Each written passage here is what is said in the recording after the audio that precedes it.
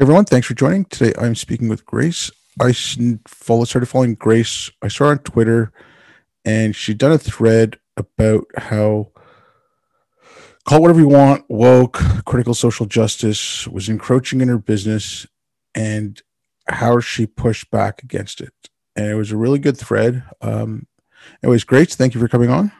Yeah, thanks for having me.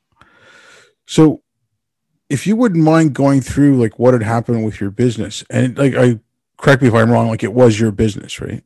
A nonprofit organization. Yeah, I'm one Okay. of one of the co-founders. Okay. So yeah, if you wouldn't mind like letting people know what had happened and like how it all just came about. Right.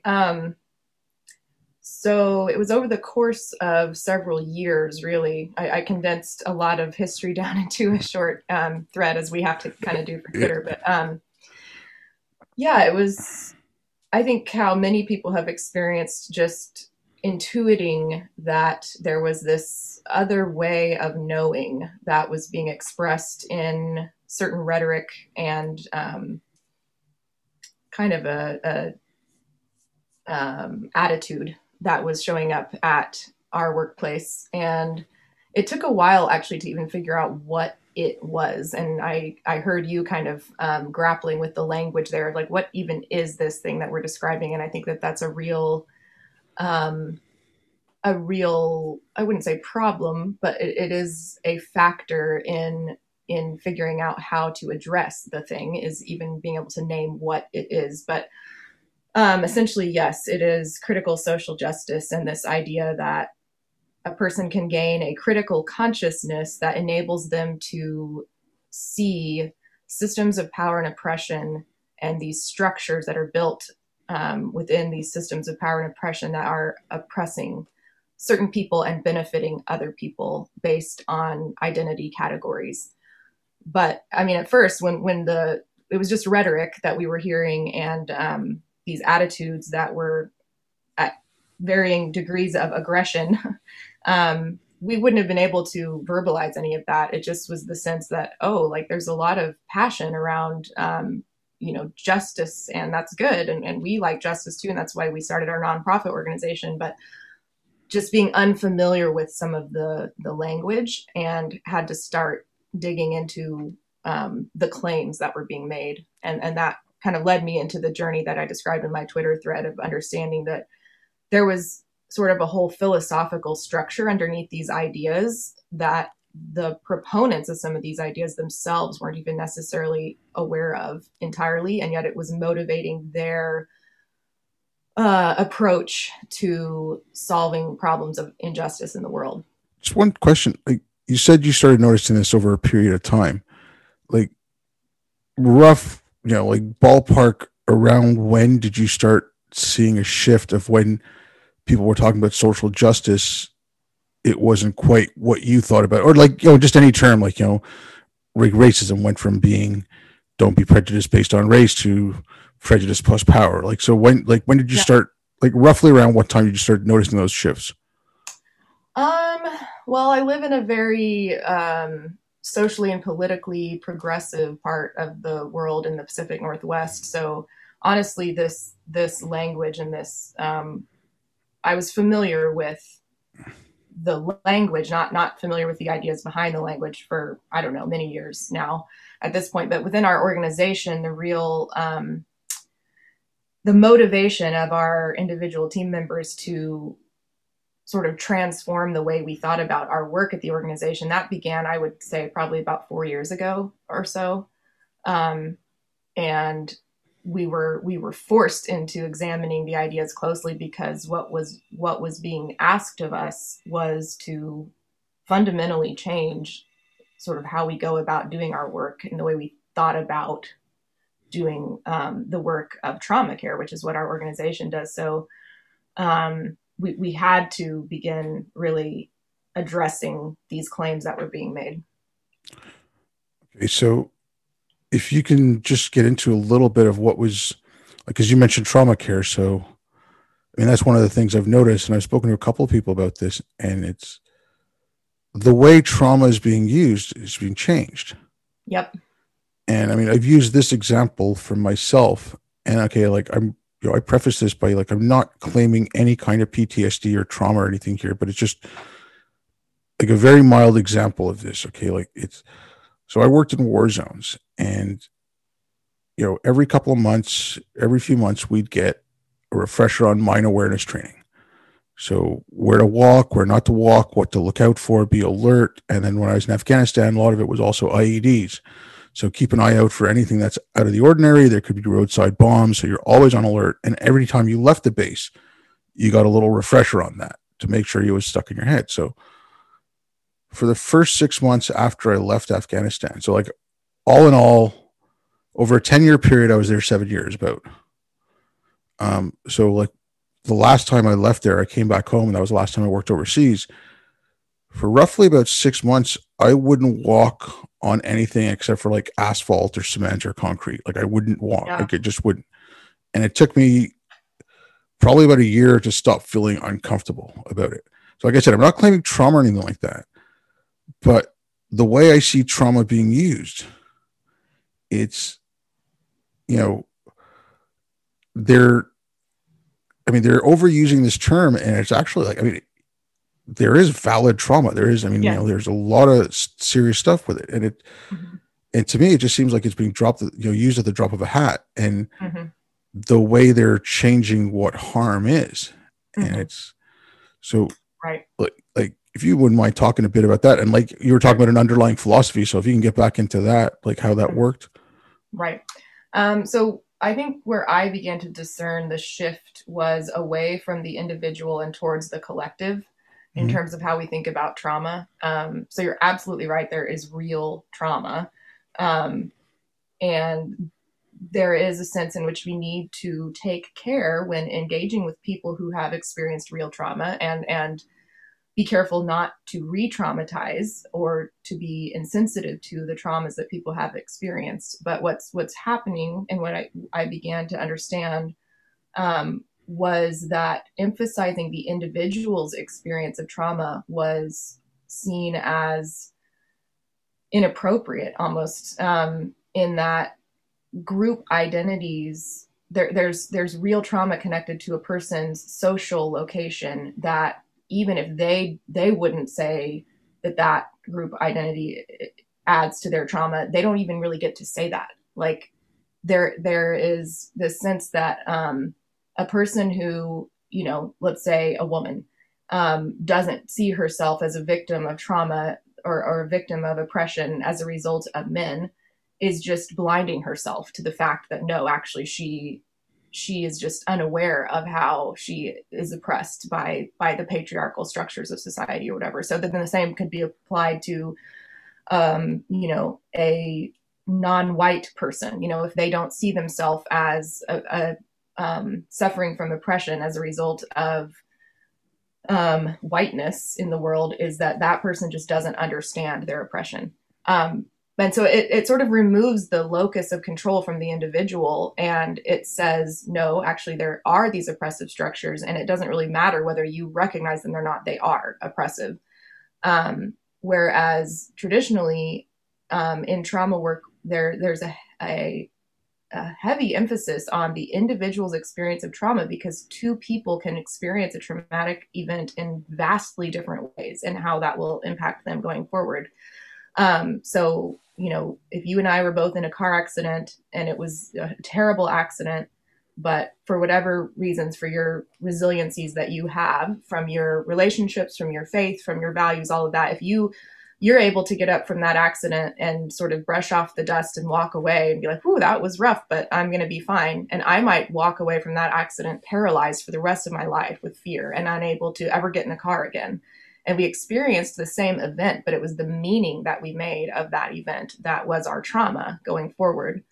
And so that individual experience is what's so important to address and to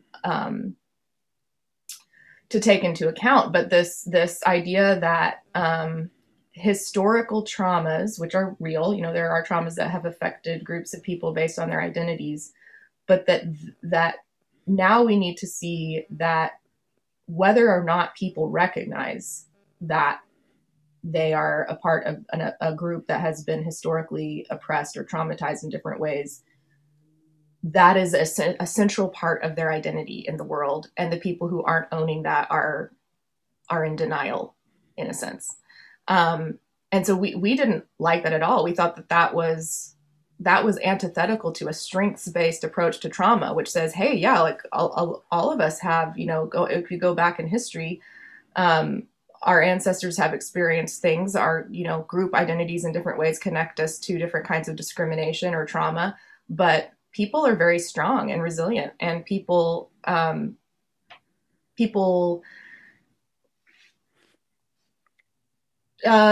able to move forward in different ways. And so we want to really honor the individual and their experience of trauma. And then it was told to us that a hyper focus on the individual, or even just a focus on the individual, was a white way of thinking.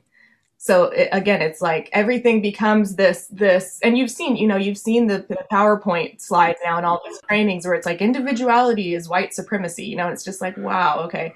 So there's no defending now. Like now we couldn't defend our position that, actually it's really important for us to keep the individual at the center of how we think about how trauma affects individuals. And that was like, okay, you're erasing group identities and you're erasing historical traumas. And we're like, no, we're not. We're just recognizing that people make meaning of those things in different ways. Okay. Just something you talked about, the critical consciousness. Now, I've used this comparison with it, and I'm just going to bring it up. Like, I know John McWhorter is writing his book about this, and then James Lindsay's written a few articles about how it's religion. It was like one of the first things I noticed when I got back. I'm like, I was just like, the first thing I was like, we have blasphemy laws again. Like, what's going on? Like, there's something weird going on here. Mm-hmm. Now, I looked at the critical consciousness, like when I started reading this stuff, and I just started like finally getting into it, and I'm like, okay, that reminded me of like a bizarro Ezekiel. So like, this, like, Ezekiel pulls back the veil and sees paradise, and, mm-hmm. So he's seeing heaven and he's seeing something good, right? That's what's behind the world. I mean, like, these people are seeing oppression.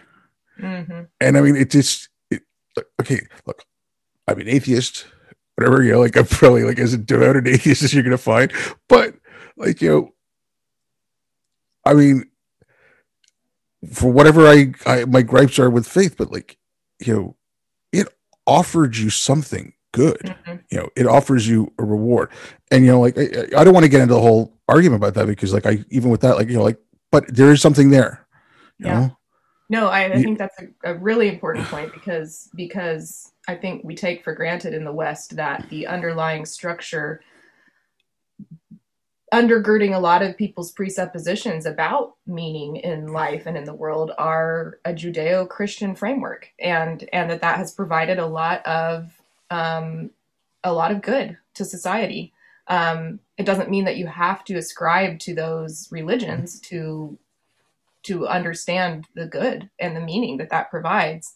But yes, this theory that says, it's confirmation bias. If you start with a theory that says there's racism inherent in every interaction and every structure, then you're going to find racism, because your theory already says it's there. It's not an honest inquiry anymore about, is it there? It's saying it's there.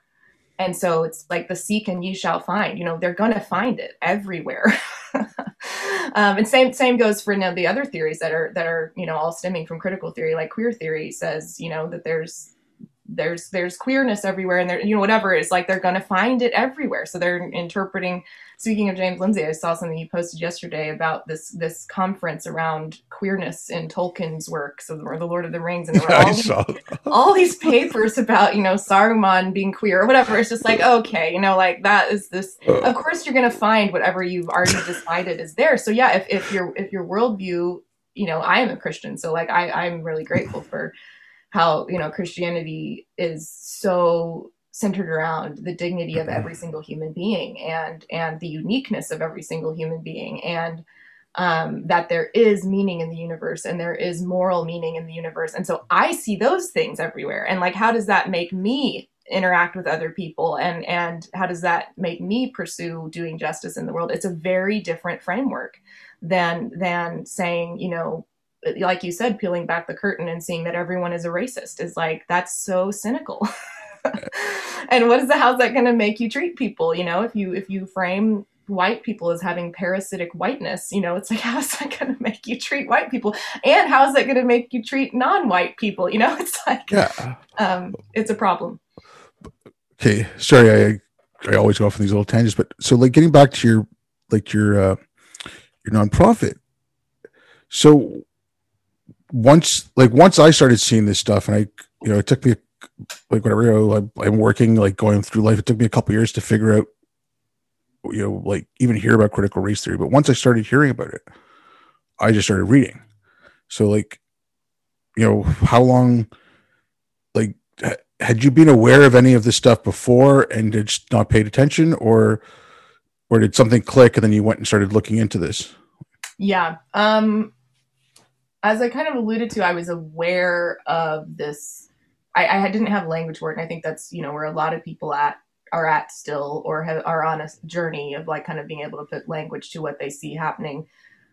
Living again, in the Pacific Northwest, I was around a lot of woke language and signaling, but hadn't really tried to dig deep in reading about the ideas underneath these behaviors and language. Until probably about 3 or 4 years ago, because of the heat within our organization around, we need to be, investigating systems of power and oppression within this organization and transforming our organizational structures and our work around, critical consciousness and the understanding that there is oppression inherent in every interaction, essentially. So because there was a real push to fundamentally transform our organization, I was forced to start reading. And I think it was intersectionality was a way in which a lot of these conversations were framed, was around this idea of intersectionality. So that's where I started. But in reading the intersectionality literature, it led me straight to, the root of that, which was critical theory. And it was a long... It sounds, when you put it in a Twitter thread and you were looking back on it, it sounds so neat and tidy of like, well, they were saying things and I looked into it and I figured it out and I did something about it. But it was a long, messy process of just trying to understand. I really wanted to understand. These were my friends. These were people that I had known for years who I respected and still respect. But when people are telling you I'm being harmed and you're harming other people, like I would hope most people would take that seriously and not just say you're crazy or whatever, because it's like, if I'm really harming someone, I want to know. And when you're not familiar with how that accusation of harm or where it's coming from, you do take it seriously. And I think that that's where a lot of organizations and companies end up going into just appeasing these demands, is that there really is just a sincere intention to not do harm. But they don't understand that the definitions of safety and harm have been rewritten. Okay. Just like, so you said you saw this about, I guess around like 2016 or so, like 4 or 5 years ago, roughly. So was that so I'm assuming if you're dealing with trauma and stuff, you have counselors and therapists and that kind of thing working, social workers, Mm-hmm. or whatever. So was that from new people coming in, or were some of the older people, like some of the people who'd been there for a little bit, were they starting to adopt new ways of doing things? Okay, I'll frame this I worked up north, so I worked in an Inuit community, and most people who go there at the start of their career or the end of their career, they're never there like in the middle of their career. It's usually people who are just out of college, get a few years experience in a remote community. You're doing, so there's all kinds of stuff for social workers, childcare workers, healthcare, and all that kind of stuff. Mm-hmm. Or it's people who go there to retire. So all the younger people that were coming up, everything I saw was everything was framed around victimization. And up north, it was more of a post-colonial lens than it was anything else. But, and obviously like, colonies and like you had missionaries and all that up there. So it was, but everything was framed through the lens of victimhood. And I'm like, I mean, like this isn't good for people. I mean, Right. first of all, you can't live up, in northern Canada where it's frozen basically 10 months of the year. I mean, there's permafrost, even in the summer, you can only dig about a yard down, then there's permafrost. I mean, it's like, you can't live up there unless you're resilient and tough and hardy. And it's, so when people who are supposed to be giving therapy or counseling are going in this way, like, I'm just curious, if it was people coming out of, schools, or if it was or if it was a mix, like, how did that work? I think it was a combination. It was, licensed mental health care professionals who had graduated from institutions that were influenced by critical theory. And it was new people coming in, at more entry level positions, say, doing administrative stuff for the organization, who were, just very woke. And so then their demands, young people in their early 20s or whatever, their more, kind of confident assertions and things in staff meetings were then influencing these professional staff members to be more willing to instigate some of the changes that were being demanded. So it was kind of a combination. It was that the mental health professionals themselves were influenced by critical theory, and then you had some people that were maybe more what you would call agitators or instigators who were perhaps less professional in their in their approach. But it was already there. I would say that the clinical people on the team were definitely influenced by that frame, that way of looking at things. And it was just, I don't know, it's just picked up a lot of steam in the past years in terms of how I think people have felt emboldened to claim, as, you mentioned religious before. It's like none of these assertions are really measurable or falsifiable. They're ipso facto sort of arguments, but the fact has never been established. It's like, well, we already know that whiteness is oppressive, so now we need to do something about it. I'm like, whoa, back up. Like, when did you determine, and how would you prove that claim? And it's just, I don't know, it just seemed like at some point there was a tipping point where they felt very confident to say that their worldview was correct, and that anyone who doesn't act within that frame is asleep, or just unaware, and needs to be educated, and they're perpetrating harm by not actively seeking to dismantle these systems of power and oppression. So that at some point we got to that point where they just felt they felt confident enough to lay that accusation at our feet. The way you'd mentioned something earlier where, they said, okay, you have to look internally, and, your organization had to fix itself before it could fix others. Now, here's my biggest beef with all this stuff. And so, I don't know if this was correct, or this is the way I see it. It's, yes, it's an attack on civil rights. It's an attack on all that stuff. I'm not discounting that. But my biggest problem with this is it's the biggest impediment to solving real issues. Yes, there's a problem with racism. Yes, there's a problem with, whatever, climate. But you're not going to fix climate if you start worrying about, I don't want to follow Greta anymore because I want to have activists of color. You don't need that, right? Fix the goddamn problem.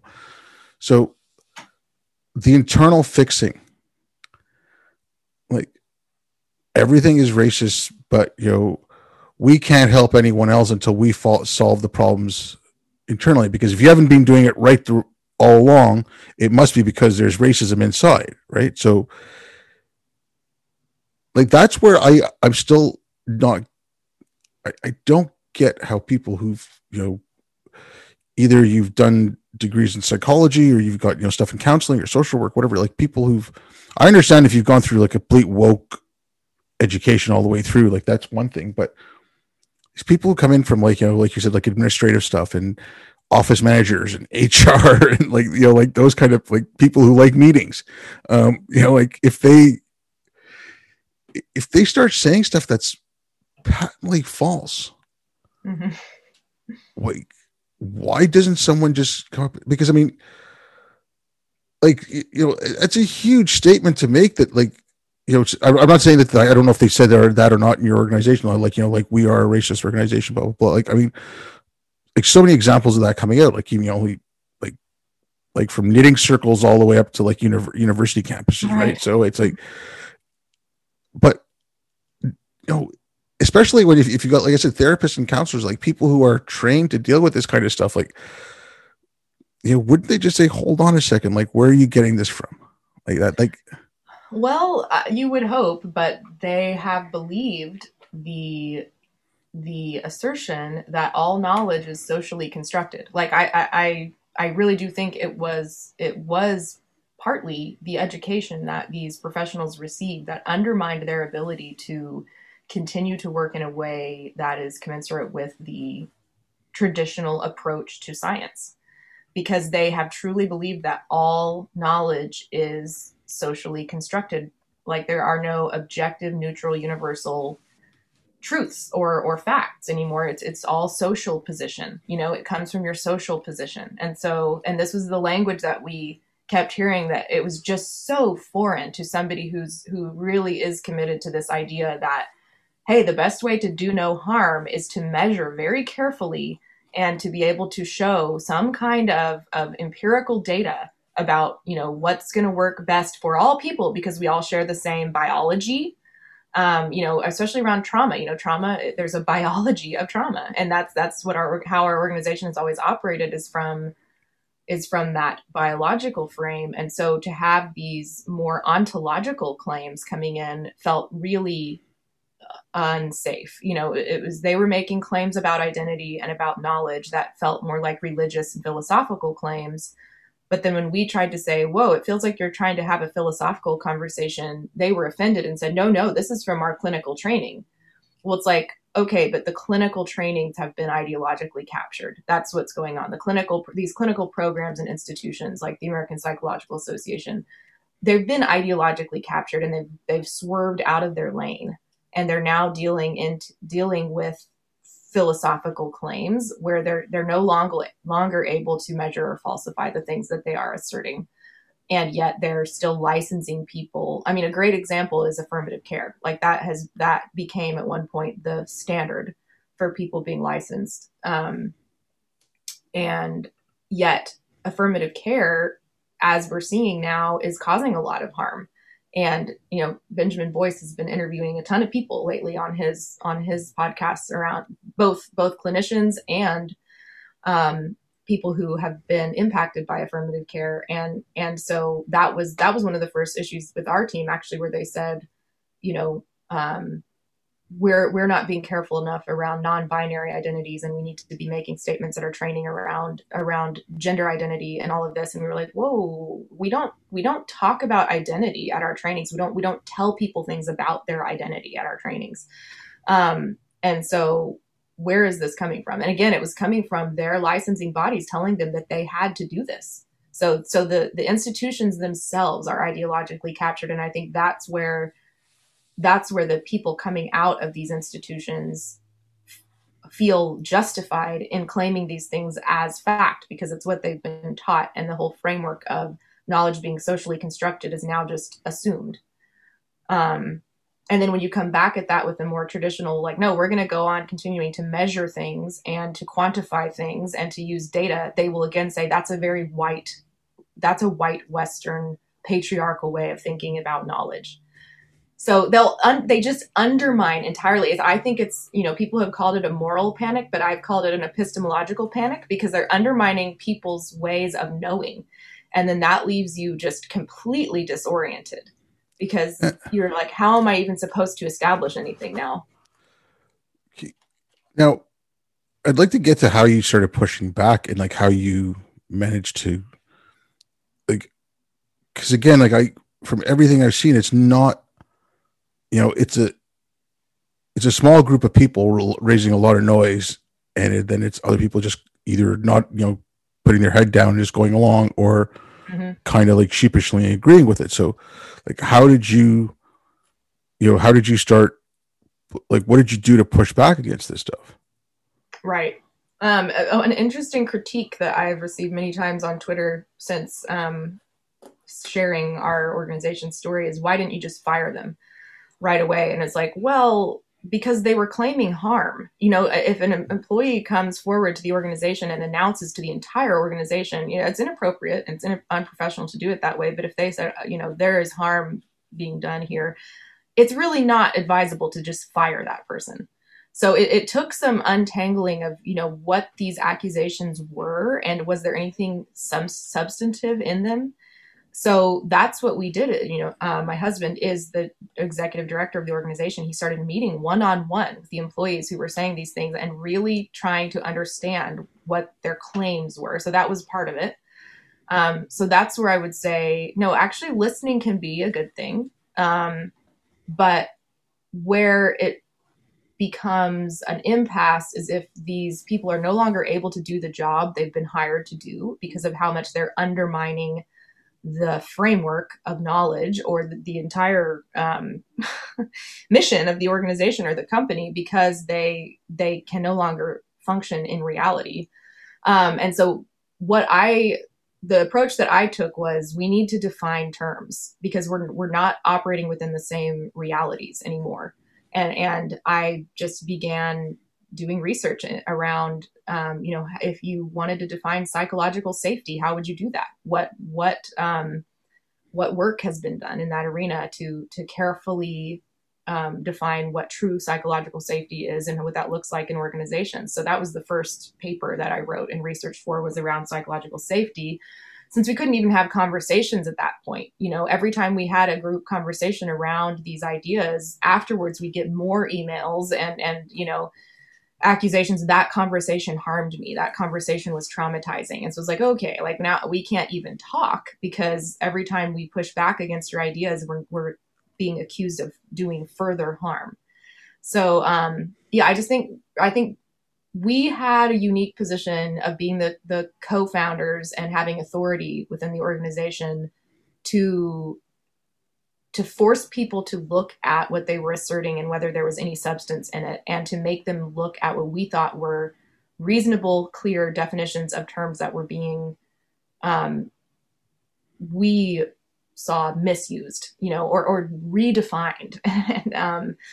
And then with those redefinitions, making it impossible to function as an organization. So yeah, that was the approach we took, was actually listening to people, leaning in and listening to them about what their accusations were. And when we saw there was no substance really to the accusations, that they were ideological claims, then we started just aggressively defining terms and making people look at those shared definitions of terms.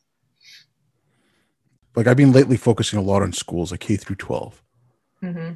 And again, when I started reading about this stuff, it was, you know, just to find out where things had gone off the rails, mm-hmm. basically, or what I thought was off the rails. But then when I started seeing it in education, and, you know, colleges and universities are one thing. I mean, you're adults, right? Like, that's where you're supposed to be, at least anyways.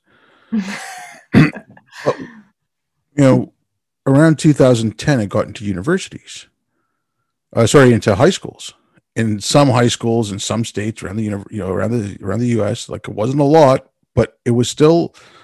And some of these were like elite, you know, private high schools and things like that. And so these are people who are going to go to, you know, Yale and Harvard. And if you look at the timeline of when this stuff started becoming more public, it was around 2013, 2014. It started slipping off the campus, and it was you're becoming more aware of it. You know, people outside the academy were becoming more aware of it. Like, terms like safe spaces and microaggressions were starting to get around. Mm-hmm.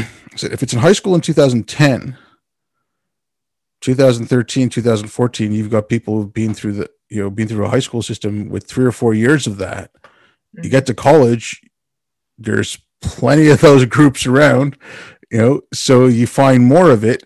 And it's just, so, like, do you have any concerns for, like, the future of things like what you're doing? Because, you know, like, it's fine. Fix the AMA right now. Fix the APA right now. Like, fix the, you know, like, mm-hmm. fix these organizations right now. But if you don't fix universities, if you don't fix the colleges of education, you don't fix K through 12. And I don't mean just fix K through 12, like, okay, get this stuff out of it. I mean, fix K through 12 so more than 35% of kids graduate reading properly. More than 22% of kids graduate being able to do math properly. You know, like fix them. But yeah, I mean, like, I'm looking at this. I'm like, you're gonna have a generation of people who don't know how to do anything.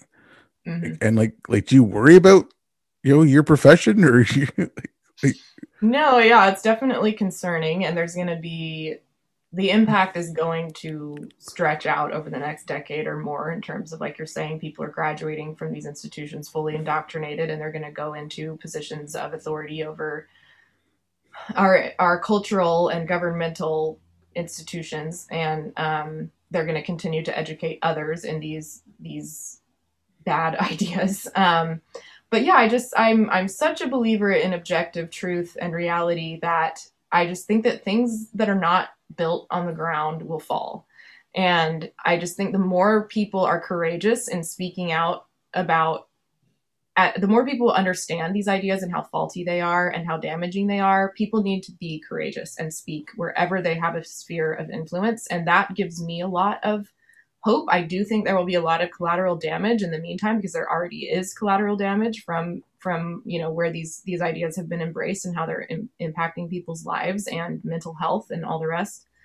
But I do think that ideas that are so fundamentally misaligned with reality and with human nature cannot stand. I mean, it's just you see people more and more and more just like saying like, whoa, I was able to go along with this up to a point, and then it's just clearly getting so crazy, like the assertions that are being made and the way this is making people treat other people. It's just so terrible, so like having their breaking point or whatever. Yeah. And I honestly think that the difference that will be made is if there were 1,000 people in the entire, I'll speak for my country, United States, who in positions of authority said, no, this is wrong, and I can explain why it's bad, and courageously speak out, within their sphere of influence. That's like all the difference that's needed. But I think there's just so much pressure not to do that, and that I think some people are still operating under this fear of, I don't want to be called a bigot or a racist or a homophobe or a transphobe or whatever. I don't want to be called all the things. So, but it really is. I think it's simple, and maybe I'm naive, but all the great myths of all the great stories are all about, the lowly person who does the right thing and it turns the tide in the battle. And I really do believe that there's a lot of truth to that. Yeah. No, I mean, like, I look at all this stuff and I worry about other things. Like I worry about, and it was, one of the first things I said when I came back from overseas and started seeing this, I'm like, there's going to be an overcorrection. Like, like this was, whatever, it was an overcorrection from things like the Tea Party or whatever, right? Like it was overcorrection from that. And then then Trump got elected. I'm like, okay, maybe that's your overcorrection. There were people, like there's a lot of people saying, oh, well, the excesses of the left are what led us to have Trump, blah, blah, blah, blah. But then they did nothing about it. Then it was 4 years of Orange Man bad. No, but it's true though. Like the people who admit it. So like, I'm just looking at all this stuff and I'm like, you let it go on, and now what are you going to do? Like it's yeah, I mean, it's a huge, big, hairy mess. And like, you look at the military, you look at our government, you look at all the places that the tentacles of wokeness have made their way into very, very powerful, institutions. And that is harrowing. It's sobering, and we should take it very seriously. And I'm grateful for the people who are attacking at a high level and pointing out where the civil rights civil rights movement is being undermined by, now we're embracing discrimination again. Now we're embracing race essentialism again, and stereotyping and scapegoating and all these horrible things. And there's that high level that needs to happen, and laws that need to be written, and policies that need to be addressed. But I really do I think the battle is fought at the level of people's communities and families. And that to me is what gives hope. And it kind of goes back to, again, what we were talking about with trauma is you can look at the big picture of the world and all the trauma that's happening and all the injustices. And you've been there too. You've been in war zones, and I've been there too. And it's overwhelming. But then when you interact with individuals and you see their strength and their courage and their willingness to show up in their family or in their community and tell the truth and be courageous, that is what gives me courage. And it's what has, I mean, it's just remarkable that a thread like mine rippled out across Twitter and then now into the real world of having, people asking me to write articles and appear in podcasts simply because all we did was said, hey, this doesn't line up with reality, and so no. And it's like that little act of courage within our sphere to say, I'm not buying it, I'm calling BS, and this isn't going to stand, is it like people just need to do that. And I hope that people will begin to see the emperor has no clothes with these ideas, and that the accusations don't need to stick. Sure, if there's real racism going on, address it. If there's real bigotry of any kind going on, address it. But if people are calling you these names and you don't actually hold these ideologies, and you're not actually a person who wants to oppress or discriminate against people, do not let those attacks stick, and just speak the truth. Keep it on the ideas and say, hey, like, we don't have to agree. I can still dignify you, and you should still dignify me, even though we have different ideas. And we're going to talk about the ideas, and we're going to keep it on the ideas. And you're going to have to substantiate your ideas and prove your ideas. I'm not just going to accept these claims that you're making. People just, I think, need to speak up. I think that's the place that we're at. Okay. Now, like on the speaking up, because I mean, there's like videos going out about parents and especially like moms speaking up what's going on in school and stuff like that. And you'd mentioned at the start as well, like you can't, like the naming of it.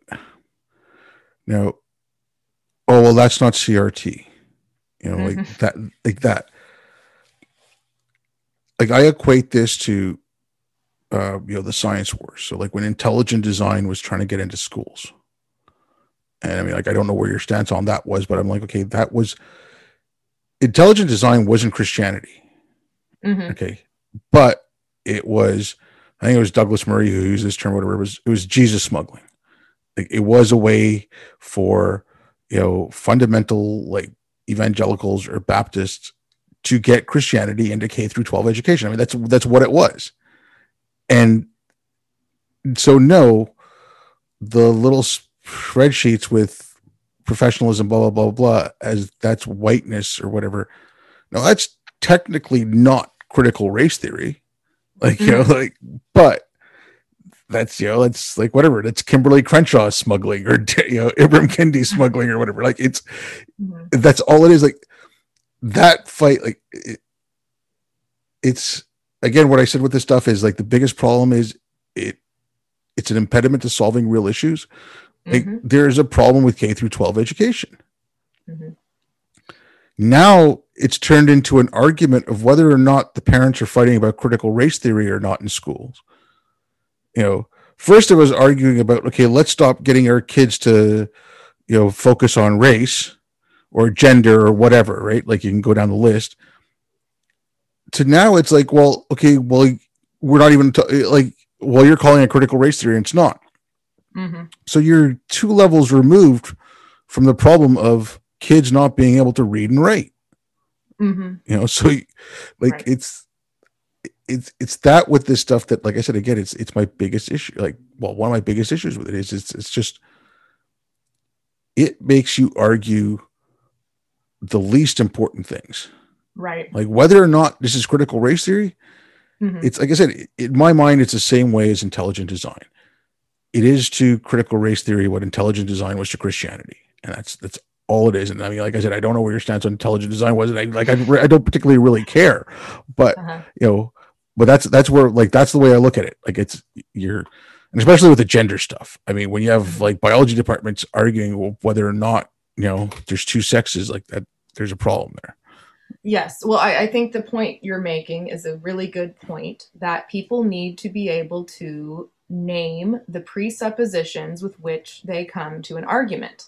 And if they can't do that, they're operating from a position of faith that they have not carefully examined and that they are not able to be honest about, because we all operate on faith. I am very firm on this statement because I know that people who are atheists and people who would describe themselves as non-religious say, "Oh no, I don't have faith." And it's like, well, no. Are you able to definitively make statements about the meaning of life or morality or destiny or all these questions that keep everyone awake at night, and which we're all trying to do our best to operate within the way that we've chosen to understand and make meaning of the world. And we're all doing that. We're all bringing presuppositions. I mean, atheism is certainly not neutral. There are presuppositions in atheism. So going back to just the smuggling idea, yes, I think it's more important to, rather than to label these ideas like, well, this is CRT and this is bad. It's like, no, look at the presuppositions that are being brought to the students. This idea that certain races have an inherent oppressive quality and certain races have an inherent oppressed quality is race essentialism, is attaching moral values to people's skin colors. It's just disgusting. It's going backwards. And so to make them make the argument for why what they want to do is good, rather than say critical race theory is bad. And then there's this slipperiness that happens where they say, well, I'm not doing critical race theory. You don't obviously understand it. Critical race theory is a legal theory. Why would we be teaching a legal theory to kindergartners? It's like, no, you know what you're doing. You're aware of what these ideas say. And so make them stay on the ideas. But that assumes that they've actually examined the presuppositions in their theory, which oftentimes they have not.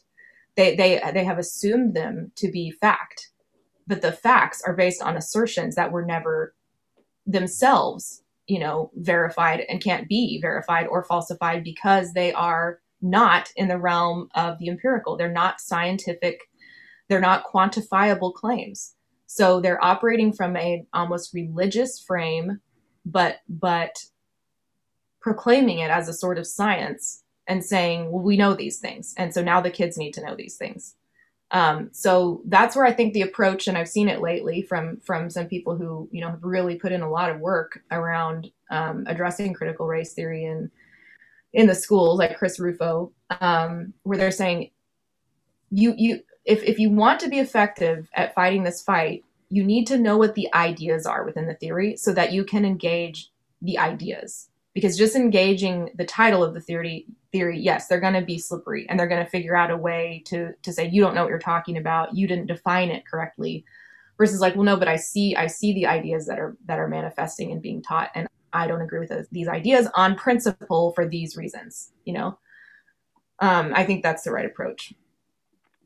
Yeah, like I said, the naming thing was it's just ridiculous. But okay, I don't want to keep you too much longer. But one of the things I want to talk about was this: is that with the kids, okay, we can take this going up, but now this experiment is being run, like this, like the anti-racism stuff, whatever.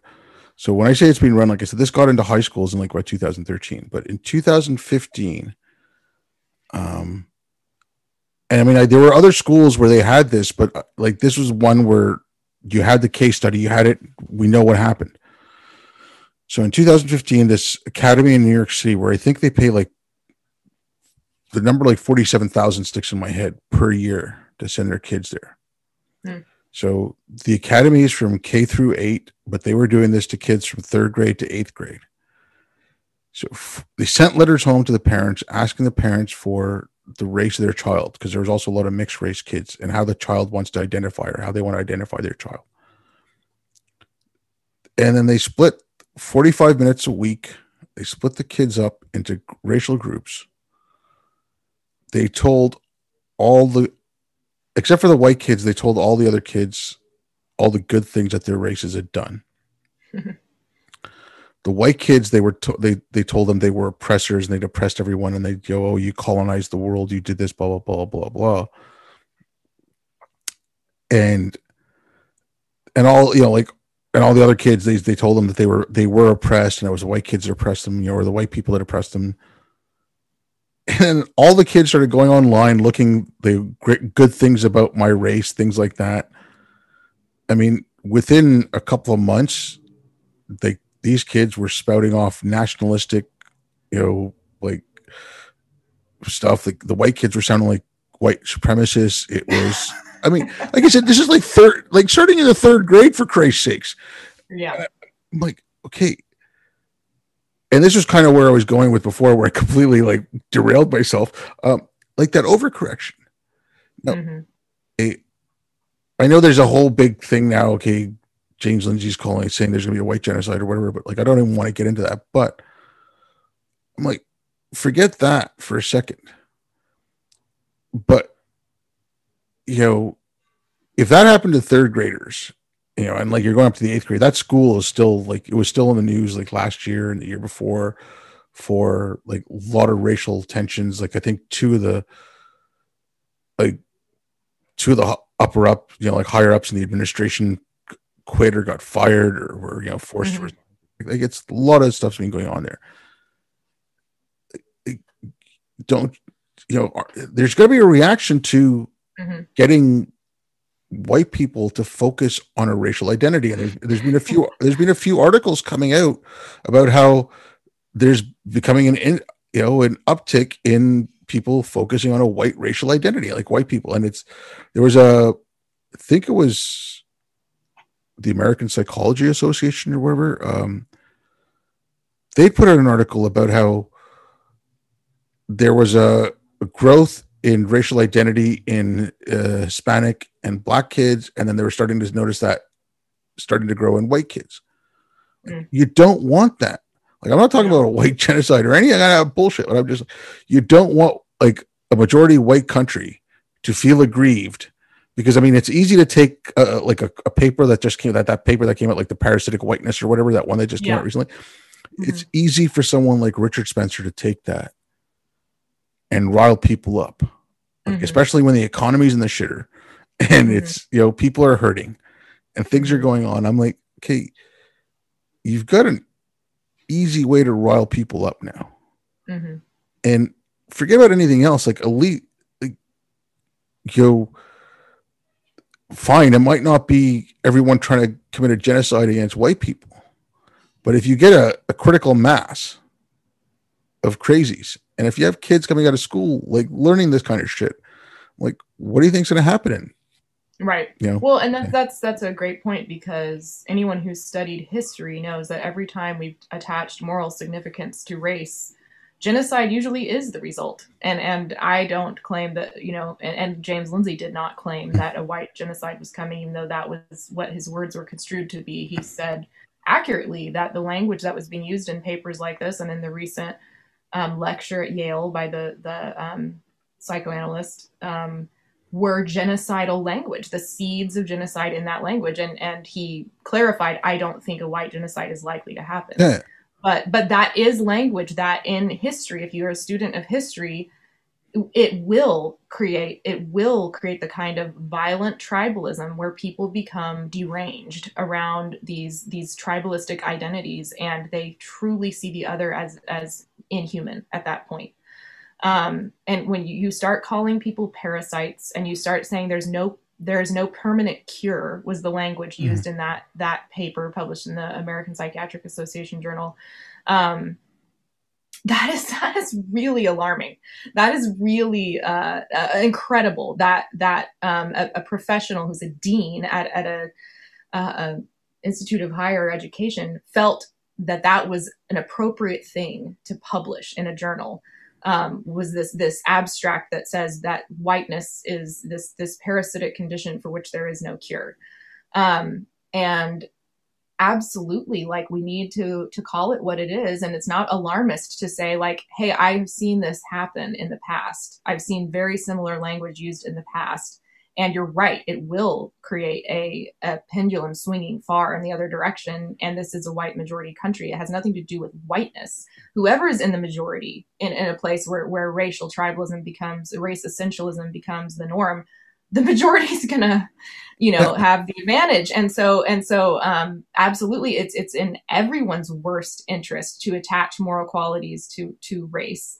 And this is just absolutely disgusting and irresponsible that people are saying that they're doing this in the name of justice. It's just total ignorance, and history bears out that when this begins to happen, it will only lead to violence. I'm not saying that, and no one has claimed that a white genocide is imminent, but it cannot lead in a good direction. Yeah, and I mean, like, whatever. I guess it's just one last thing on this. It's okay. So the recent attack, like anti-Semitic attacks, so that happened. Now, yeah, the proximal cause was what was going on between Israel and Hamas, right? That's the proximal cause of that. But in 2015, when you had the same, like I think it was 2015, maybe 16, similar thing happened with Israel and Gaza. Went on for a couple of days, rockets going back and forth, and you didn't have the same level of attacks. Now, I mean, you really saw it last year, but even before that, for a couple of years, where Jews are white. And then, I mean, the increase in attacks on Asians because Asians have taken on whiteness. I mean, they're, like stupid things like yellow privilege. And there was this one thing, I don't know if it was in the Washington Post or the New York Times, but multiracial whiteness. So, I mean, yeah. So you equate whiteness with evil. Like last year during the riots, some of the BLM riots, synagogues got attacked and vandalized, and it said like free Palestine and stuff like that. And you had people like Nicole Hannah-Jones saying, well, property is whiteness. So they're like equating Jews. So it doesn't matter. So yeah, more Jews are getting attacked because you've got a group now saying like, they're not being, there's a whole segment now that's saying, okay, well, they're white, so it's kind of okay. Because you've demonized them. You've made being white, you've made whiteness evil, and you've ascribed whiteness to these people. And I mean, like I said, it's going on with South and East Asians.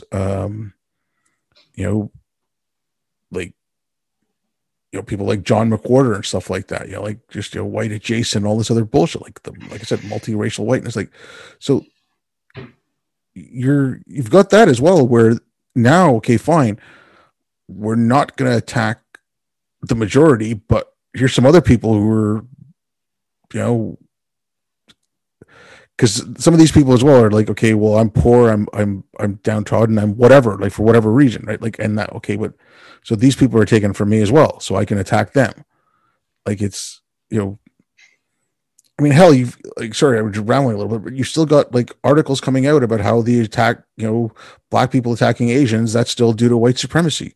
There was an article in the New York Times, I think it was in 2019. It was two South Asian boys beating up 4 black girls. And they said it was due to whiteness. They still ascribed it to whiteness. So it's like, yeah, when you externalize guilt and responsibility, that's what can happen. So I think a big key to the solution is returning the locus of responsibility and the locus of guilt to the individual. And that's also empowering because it says your actions determine your outcomes, not your identities. So you making the choice to treat others the way you want to be treated, to do what you need to do today, to be responsible for yourself and others around you, to be generous, to be caring, to be a good listener. Like all of those things are within your power to do. And yes, there are factors that have meant that some people are starting with less than others, but that has been the case throughout human history, that we're not all born into the same set of conditions, of privileges, if you want to call them that, and we don't all end up with the same privileges. And it is just ludicrous and hilarious to say that equality of outcomes should be a goal or is even possible, given all of our different makeup of the intellectual capacity that we have, the personalities that we have, even the desires that we have are not the same. So just returning that, idea of the locus of responsibility and of guilt being within the individual, and that is that, competence. Jordan Peterson always is talking about competence.